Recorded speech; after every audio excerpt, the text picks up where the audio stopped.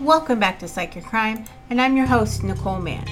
Once again, I just want to thank all of you for listening. I start every show by letting you guys know that I never thought I would be doing this long. Thought maybe my family would listen, but you guys have continued to tune in. I really appreciate it. I see that we have more countries from all over the world. Germany still hanging in there strong. Slovakia, Sweden, really appreciate it. And please just continue to listen and support. If you like, you can go to the Patreon. We have several different tiers of follower. One in which you can get a t-shirt and request the crime of your choice for me to cover. We also, my Venmo, I'll put that down below if you want to make a one-time payment. And then also there is merchandise. If you want to support that, I'll have the link to the merch store below. It's Crime Scandal on Designed by Humans. Every single design can be made into multiple items. You basically click on the design and then they'll have a couple of drop-down menus for whether you want apparel or non-apparel items. Once you select that, then you select the kind of apparel or the non-apparel item. If you want a water bottle or a mouse pad, those are in there as well. So give it a look. They routinely have a lot of sales and things. So anything that you can do to support, I greatly appreciate. So this week we're going to look at the case of Thomas Gilbert Jr. This was a huge case because he was the wealthy socialite son of two financiers. His father ran a very big hedge fund. So this made a lot of headlines. At one point, one of the psychiatrists actually came out and said that they did not see him as mentally ill at the time he committed the crime. While there is definitive signs and history of mental illness, he was not mentally ill at the time of the crime. However, they did say he was just incredibly entitled. So we are going to be looking at psychological entitlement this week, and we've covered that before on this show. Now, while he was diagnosed with schizophrenia and OCD, most schizophrenics are nonviolent. I've yet to ever meet anybody with OCD who would physically hurt me. They may threaten to whenever things get out of place, but I have yet to meet a violent person with OCD or that OCD led to violence. So in psychological entitlement, it refers to a general belief that one deserves more or is entitled to better than other people are. Psychological entitlement is defined as a general belief system because it consists over time and across many different situations. The concept of entitlement and deservingness play an important role in much of social life.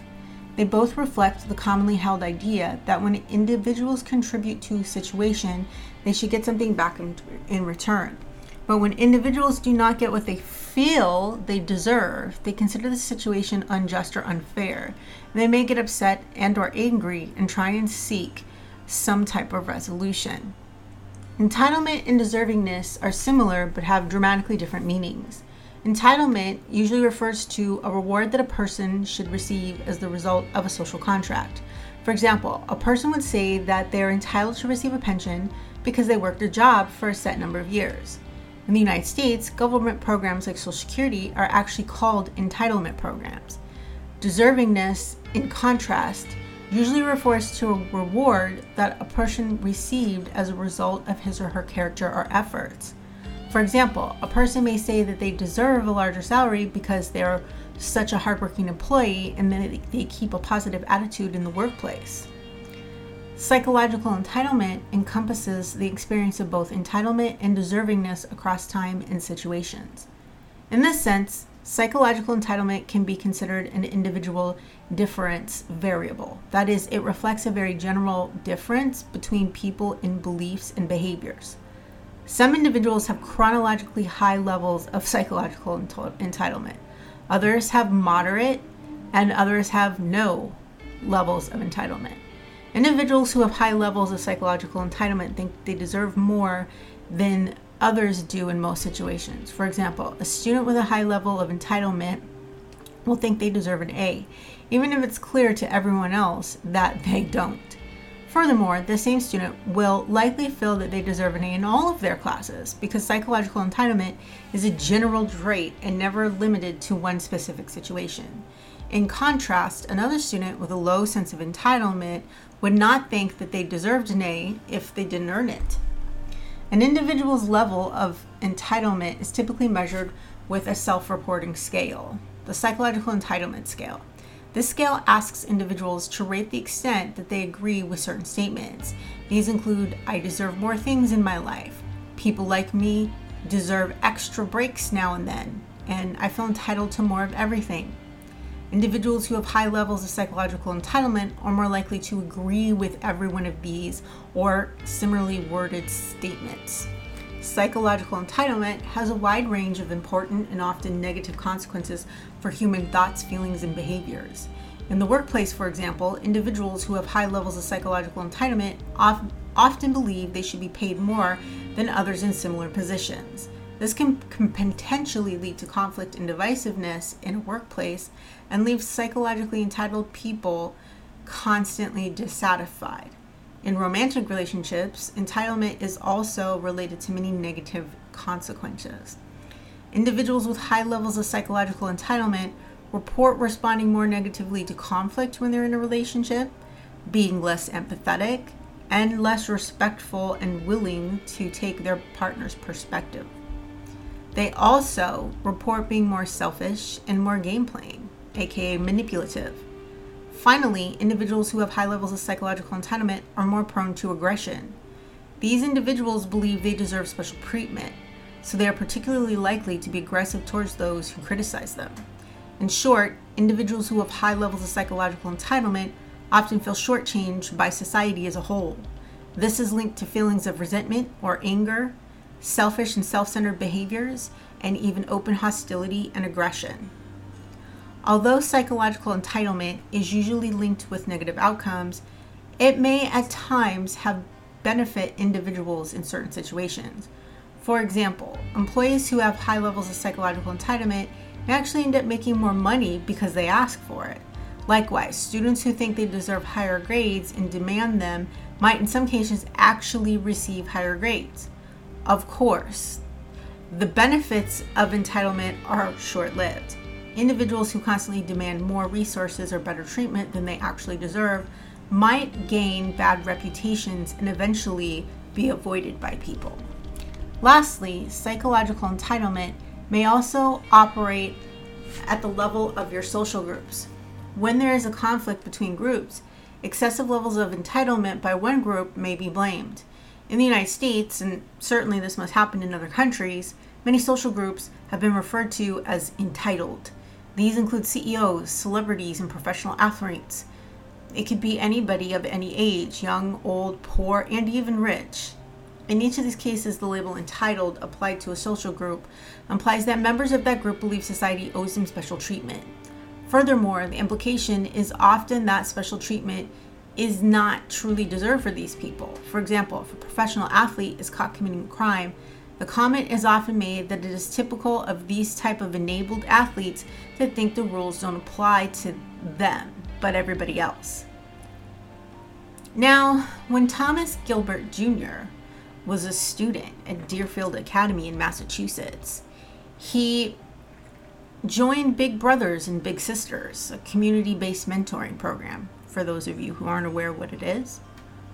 He was a Princeton graduate who grew up spending summers and vacationing in the Georgia Association in Wainscott. He was assigned to an 8-year-old boy from Deerfield Township, and he formed a great connection with them. We met his parents, recalled Thomas's mother, Shelley. They were waxing eloquently about how much Tommy had done for him, and we were doing likewise, waxing eloquently about how wonderful their son was and how much he had helped our son. Tommy surprised them, she said, when he signed up for a confirmation class at the school. They'd enrolled him in a class at their church in the city when he was in the all-boys Buckley school, but he dropped out. 8th grade at Buckley is notorious, his mother said. People who graduate with honors from Ivy League schools talk about the 8th grade being the toughest academic year. So he did not go on to that, but he did when he got into Deerfield. Religion was important to the family. She said though they weren't regular churchgoers, kindness and good citizenship and whatnot are incredibly important to all of us. The Gilberts attended their son's confirmation ceremony at an Episcopal church near Deerfield. We went up to a lovely ceremony. I was surprised and pleased. Before his senior year, she remembered the dean of students asked Tommy to be a proctor for the freshman-sophomore dorm. That's how highly thought of he was at school, at least among the administrators, coaches, and teachers. He took a heavy course load, 4 AP classes, or AP for those of you advanced placement or actual college courses, in senior year of high school, while he played varsity football, basketball, and baseball. His parents often traveled to Massachusetts for games. Tommy was never one to brag, she said. In the 12th grade, when I congratulated him on achieving the tri-varsity, or lettering in 3 different subjects. Sports, it can be band, you can letter in competitive speech, there's a lot of things you can actually letter for now. He said, "Oh, my goal was actually to do it last year, so I didn't achieve my goal." When he was one of 2 Deerfield boys chosen for an all-New England team, the Gilberts had to hear about it from another boy and not their son. The cherry on top of all this was his early admission to Princeton, his father's alma mater. Miss Gilbert said it was from that school and that it fit him perfectly, from everything, the location to the class sizes. She read with a pardonable pride from his advisor report that stated Tommy has a positive, upbeat attitude, a terrific sense of humor, and a calm, unflappable manner. He has growing confidence and a sound sense of self-esteem. This person clearly did not know him that well. But his odd behavior had just begun to show itself. They also wrote, he comes on slowly, and it's hard to spot, very hard. It was Tommy's father who noticed it first. Tommy became very quiet, she said. We talked about it. I thought it was just exhaustion, well-deserved exhaustion. His father thought it was way more than that. At first, there were warning signs of his OCD, obsessive-compulsive disorder, characterized by unwarranted fears that led to uncontrollable behavior. The fear of germs, for example, is typical. The son started to avoid certain objects, Mrs. Gilbert said. Then he claimed they were contaminated. Later, he said their entire apartment in Beekman Place in Manhattan was contaminated. The parents tried to get him help, but he resisted. And by the time he agreed to see a psychiatrist, he was legally an adult, and the recommendation was that he be hospitalized. By the time you start getting a handle on things, they're adults, his mother said. It's not just you. It's common. She and her son were close. I could read him like a book, which was great fun. I loved it. And I could get through to him remarkably well, especially for a parent of a teenager, she stated. Then, however, it's like a roadmap changed. Suddenly I was dealing with a stranger. Our next partner has a product I use literally every day. I started taking AG1 because I wanted better gut health. I wanted a supplement that actually tastes great. It doesn't taste chalky or sour like superfood powders or probiotics normally do. It just has this really kind of mild tropical taste that I really, really love. So what is it? With one delicious scoop of AG1, you're absorbing 75 high-quality vitamins, minerals, whole food source superfoods, probiotics, and adaptogens. Some of you know I have Hashimoto's, and it causes digestive problems for me. So I've tried a lot of different probiotics, and this is one of the best tasting ones I've ever tried. I just drink it in the morning with breakfast, and tons of people take different kinds of multivitamins, and it's important to choose one with high quality ingredients that your body will actually absorb. So I figured, hey, why not just drink it? For every purchase, they donate to organizations helping to get nutritious food to kids in need, including No Kid Hungry here in the US. Right now, it's time to reclaim your health and arm your immune system with convenient daily nutrition. It's just 1 scoop and a cup of water every day. That's it. No need for a million different pills and supplements to look out for your health. And to make it easy, Athletic Greens is going to give you a free 1-year supply of immune-supporting vitamin D and 5 free travel packs with your first purchase. All you have to do is visit athleticgreens.com/emerging. Again, that's it. athleticgreens.com/emerging to take ownership over your health and pick up the ultimate daily nutritional insurance. Now, in January of 2015, which was just a couple of months after he attacked his friend on the street, Tommy arrived unannounced at his parents' plush Upper East Side home. He was armed with a Glock 40 caliber handgun from an Ohio dealer he met on Facebook Guns for Sale group. Yeah, but we don't need gun control. People are buying guns on Facebook, but we don't need gun control. He sent his mother, Shelley, out for a sandwich and a Coke before he shot his father, Thomas Gilbert Sr., point blank in the head before trying to stage the murder to look like a suicide. An NYPD Emergent Services team arrested him 7.5 hours later. No one believed it was a suicide, as Tommy had tried to make it look, and he has never, to this day, said why he did it. When Tommy originally started running into trouble with the police, the Gilberts hired him an attorney, Alex Spiro, who before going into law had worked at McLean Hospital, which has a top-rated psychiatric unit. Mr. Spiro held out little hope that a court would order long-term institutionalization for them, unless someone was of imminent harm to himself, or he explained he can't be involuntarily committed. There was a tall, handsome, smart, well-dressed surfer. What could possibly be the problem? He must be faking it really well. And that can be part of the issue when you need to get people committed against their will, when they don't recognize how much of a threat or a danger they are to themselves or others. The ruling, at least in my state, is called a 5150 hearing, or sectioning someone to the hospital. It starts with a call to the police. If you're a family member, you can file a 5150 on behalf of the individual to get them involuntarily committed. You do still have to go in front of a judge. But if you are a clinician like myself, what happens, especially if it's at the place where you're working while you're on shift, you call the police, and the police ask a few questions to make sure their assessment of the person matches yours. And if they do feel that the person could be an imminent risk of danger to themselves or others, they will take them away for what's supposed to be a 5150 or a 72-hour psych hold.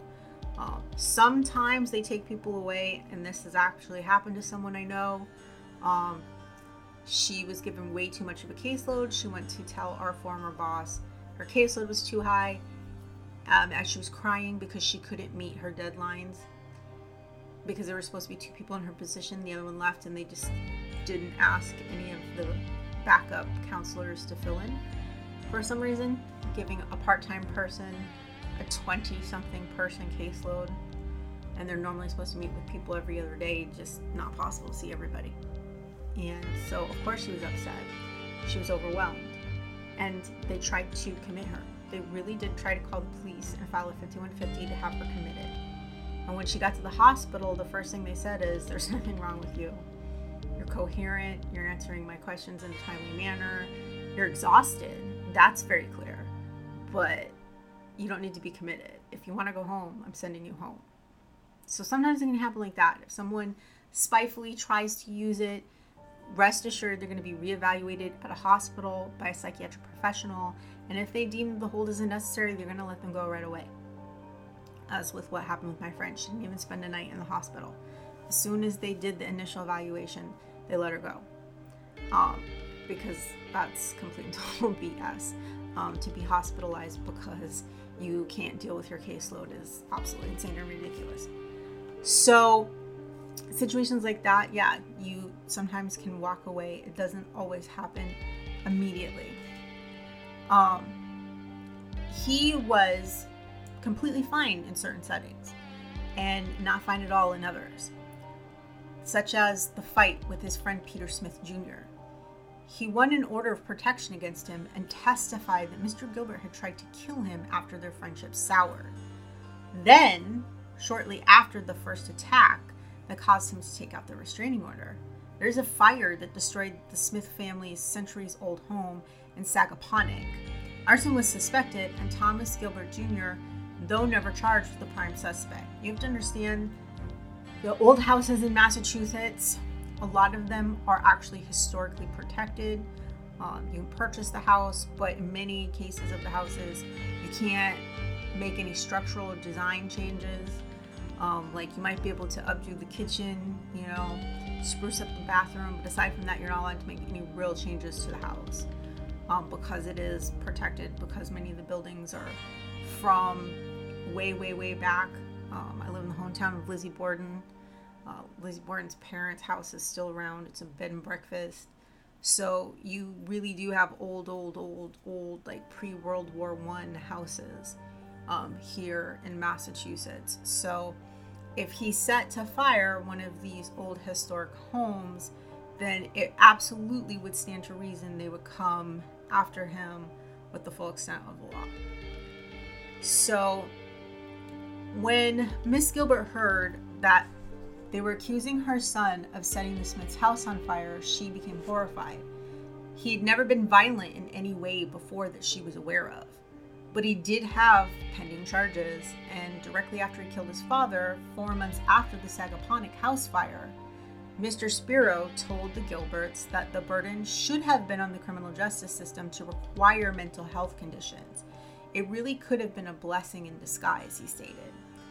Alex Spiro, Gilbert's lawyer, said that his client had unsuccessfully tried to reach the president of Cablevision because he was believed to be getting radioactively poisoned by a battery. Mr. Spiro asked that his client be retested for competency. But the prosecution initially objected. I think a little bit of perspective is needed, said an assistant district attorney, adding that the request could lead to an endless cycle of competency tests and hearings. So the reason he stated this is because initially, Gilbert refused multiple times to show up to court. When it came to the competency, he initially refused to even meet with the two psychologists. He then, at one point, he had to go, so he was going, but he wasn't answering, so he wasn't cooperating. He wasn't allowing them to get what they needed to determine he was mentally ill or not. And this caused the trial to drag on for a long time. There was also several days where he refused to come to court. It was a mess. He was just making things worse and take way longer than it needed to. Now, in this second evaluation, the development had a very different conclusion than the one reached by two court-appointed psychiatrists. One of them called Gilbert too mentally ill for trial. Stuart Kushner, hired by the DA, however, found no trace of psychosis or other mental disorders. That's impossible that they couldn't find any other mental disorders. No, I think they were just telling them what they needed to hear, what they thought they needed to hear. Although there are no indications in the record that Mr. Gilbert has a psychiatric history, I saw absolutely no symptoms of mental disorder that would impact on his ability to proceed, Mr. Kirshner said. So, for those of you who don't understand, the threshold for an insanity defense in the United States is not just someone needs to have a mental illness. It's that they have to have a mental illness that has caused them to be devoid from reality, so that they are separated from reality completely, and they believe they exist in a completely different world than we do. When someone has this is psychosis. This is you having a break from reality.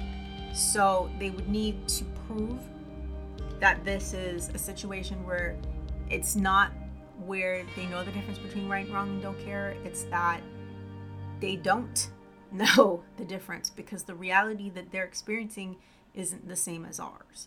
And so, yeah, it is very difficult to prove a psychotic break. I mean, when they happen, they're not that difficult to diagnose, but to try and preventively diagnose someone with schizophrenia is a losing battle because they look perfectly fine, everything is great. It's not until whatever it is that's causing you to hallucinate that kicks in full swing without medications or anything that you really can start to diagnose things. So, in 2005, 10 years before he shot his father, Gilbert told a psychiatrist he planned to buy a gun. The doctor made a note about it, writing, "He is clearly very disturbed." In 2012, Tommy, who was then 27, blonde-eyed, blue-eyed, 6 feet 3 inches, informed his psychologist, Susan Evans, that he was again thinking about buying a gun. Now totally delusional, he had become convinced that his best friend and roommate was trying to hack into his phone and steal his secret hedge fund algorithm, which, by the way, the hedge fund was a bust. Like, he got a handful of people to invest in it. Not many people were really interested in it. That was a dodgy time to invest in hedge funds. Bernie Madoff had just kicked off. So people in the investing world, especially people with lots of money, were being a lot more cautious. So yeah, there's a lot of maintenance that comes with running a hedge fund. A lot of people think it's just going out, finding money, getting the money together, and then you invest it properly and you sit back and do nothing. No. There's maintenance that you have to do on the hedge fund. There's certain things you have to do. And the people who make profits, you're supposed to actually, depending on what they determined for their options when they signed up for the hedge fund, many of them want their whenever they make a windfall, many people want it mailed, that windfall mailed to them right there. So that's the returns that hedge funds promise, is the money you're going to make off of your investment that month. So the reason hedge funds become an issue is there's a lot of available cash hanging around. We just saw an American financier lose his whole hedge fund because he put the hedge fund on a short fall and was wrong. So yeah, that is the issue with hedge funds. Both of his parents worked in finance. So that is why when Dr. Evans heard the second a complaint that he was voicing, and that he was going to buy a gun, plus that with some of the delusional behavior he was exhibiting at that time, she was so concerned that she referred it to Dr. Michael Sachs, professor of psychology at Weill Cornell Medical College, who had been treating Tommy for many, many years for several different mental health conditions. Dr. Sachs later wrote in his report, we talked about it, he said he had done it out of curiosity. He denied having homicidal ideations, even though this is the second time that he's talked about shooting people. Dr. Sachs decided that his actions did not meet the requirement of New York's SAFE Act, which prevents dangerously mentally ill people from purchasing firearms. So whenever he felt that he was too mentally ill to have a firearm, you report them, and that shows up when a background check gets done, that you've been reported to SAFE as being too dangerous to have a weapon. After that, Tommy's mental condition dramatically deteriorated. He beat up a man on a Brooklyn street before burning down his family's second home in the Hamptons. When Dr. Sachs heard about the brutal street attack, he changed his mind and decided Tommy now met the requirements, and he reported them. But somehow this just didn't stop him from obtaining a murder weapon illegally through the web.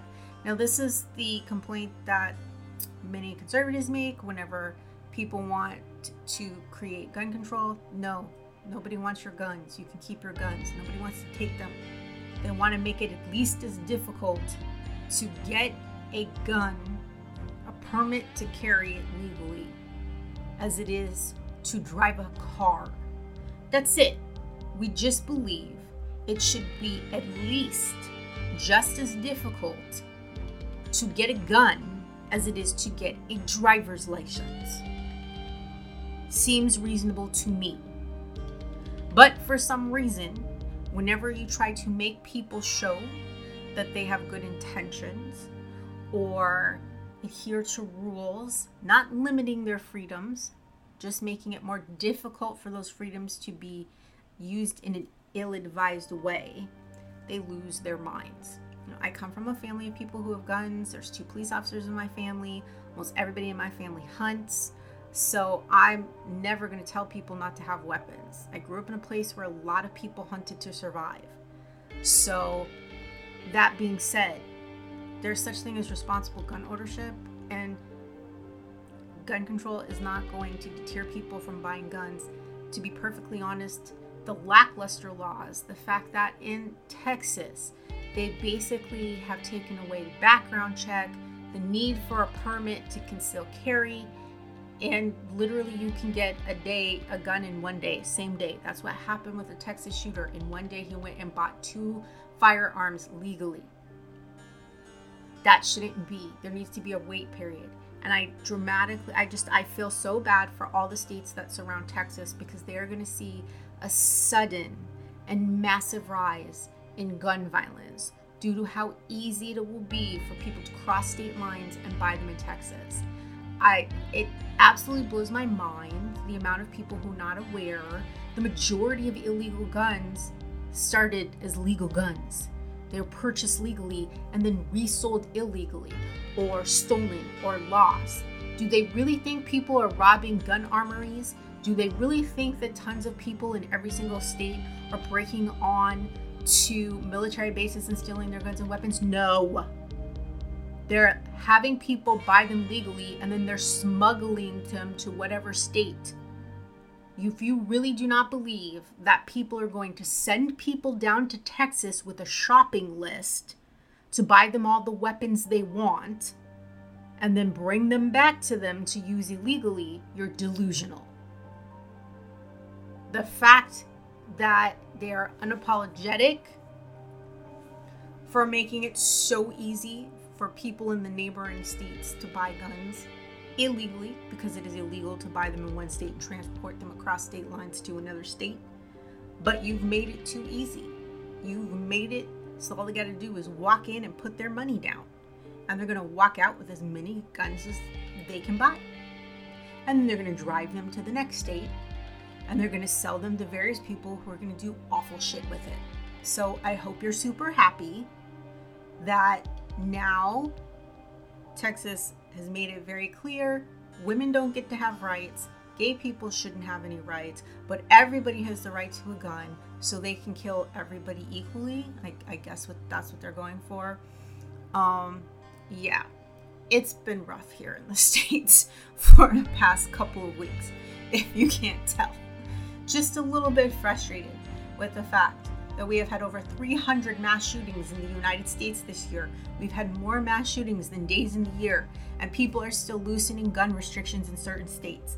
I don't understand. I really don't get it.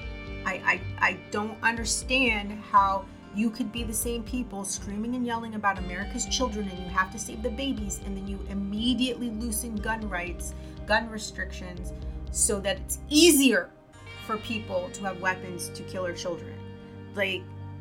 No, they do not care about us. It's very clear our government doesn't care about us. Something that many people didn't think about with the overturn of Roe v. Wade. They have made people getting fertility treatments, they put them in a kind of limbo. Because since they've decided that life starts at contraception, what do you do with embryos? Many times more embryos are made than needed. Many people destroy their embryos once they get the amount of children they have, or if it's determined they can't have kids. Are they going to be called a murderer now if they destroy an embryo they don't want to use? If they have excess embryos and, say there's going to be a divorce and they don't want their husband to run off with because that happens. That is a really big thing that happens. People fight over embryos in a divorce. So are you now going to say, if her husband leaves her, she can't get rid of those embryos? I mean, she's not going to want to have a man with a person who left her. So you forcing those embryos to stay alive and viable. And the other question that begs is it considered murder if when thawing an embryo, they become unviable? So it's put the field of fertility in a limbo. There's a lot of other things people didn't think about when it comes to this. There's now people are going to violate people's rights even more when it comes to getting vasectomies and getting your tubes tied. Already we have an issue with doctors refusing to do it if they feel you're too long. Screw the fact that you're telling them that you can't be a parent. You're going to be a shitty parent. You don't want to be a parent. That should be enough. I'm sorry, but that right there should be enough. I don't want to have kids. That's all you need to hear. For 40 years, they've been screaming at us in this country. If you can't afford children, if you are not mentally fit enough, don't have children. Well, people are listening to you, and your response was to take away the right to abortion for every single person in the entirety of every single person in the states that choose to ban abortion. Right now, about half of the states have protections in place for abortion. Should it be given up to the state's choice? 22 have outright banned it. So it makes zero sense. People are telling you who they are. They're telling you they're not made for kids. They're telling you they don't have the patience. They're telling you financially they're not going to be able to take care of the kid. And your response is to say, oh, well, enjoy your baby. Or no, my favorite is, you can always put them up for adoption. Well, guess what? I've always planned to adopt or be a foster parent, and I have routinely, over the past 10 years of my life, had multiple men to my face tell me that I shouldn't be adopting. It's not the same as being a parent. You never love kids that are adopted as much as you love your own children. Complete bullshit and crap. But yes, all those people who are out there trying to force people to have children that they are not equipped to deal with are the same people who are trying to talk people out of adoption. So once again, they don't care about our children. They don't give a shit about our children. If they cared about our children, they'd be putting more money into social services to deal with the massive influx of children that are going to end up in the system, because we already know 75% of children up for adoption each year don't actually get adopted. But no, they have not added a stitch of extra money to any Social Security or to any social services programs in the United States. It would also be great and prove that you cared about our kids if you fixed the foster care system, made it easier to navigate. But no, of course they're not going to do that, because all they care about is that the child gets born. After the child is born, they could give two dams about what happens. If they end up in foster care, they don't care. They don't care if you get adopted by someone who is a predator. You still got adopted. You should be lucky. That is really the attitude many of these people have. It's disgusting. It's abhorrent. And now we have a Supreme Court justice talking about trying to limit access to birth control. But tell me again, I don't live in a country where people are trying to force women to have children no matter what. He also wants to go after gay marriage. Alright, cool. Well, you are in an interracial marriage. So what will happen next is your marriage will be made illegal. Please don't pretend like you don't realize that is what is going to happen. As soon as you come for any kind of marriage and try and have any kind of marriages deemed as illegal, the very, very next step on that train is interracial marriages. We are that racist in the United States. People can continue to try and pretend like we're not, but we are. We now have our new version of the Klan. Instead of running around in hoods, they're running around with white face masks or neck guards. You still look like a Klansman. You haven't changed anybody's mind. You haven't fooled nobody. We know you're still the Klan. Call yourself something different. You're still white supremacists, and you're still not the majority voice in this country. A large voice, but not the majority. So, like I said, this past couple of weeks have been rough here in the U.S., but I'm done ranting about how angry and frustrated I am with my country. I don't know. Maybe some of you guys will see me. Maybe I will pick up tail and run away. I've been thinking about Scandinavia, Sweden, or Norway. You never know. But in our next podcast, we're going to look into the Anthill Kids, a cult that had a very, very unusual explanation for when their predictions did not come true. In the meantime, I hope you sleep better, knowing how and why people do such awful things.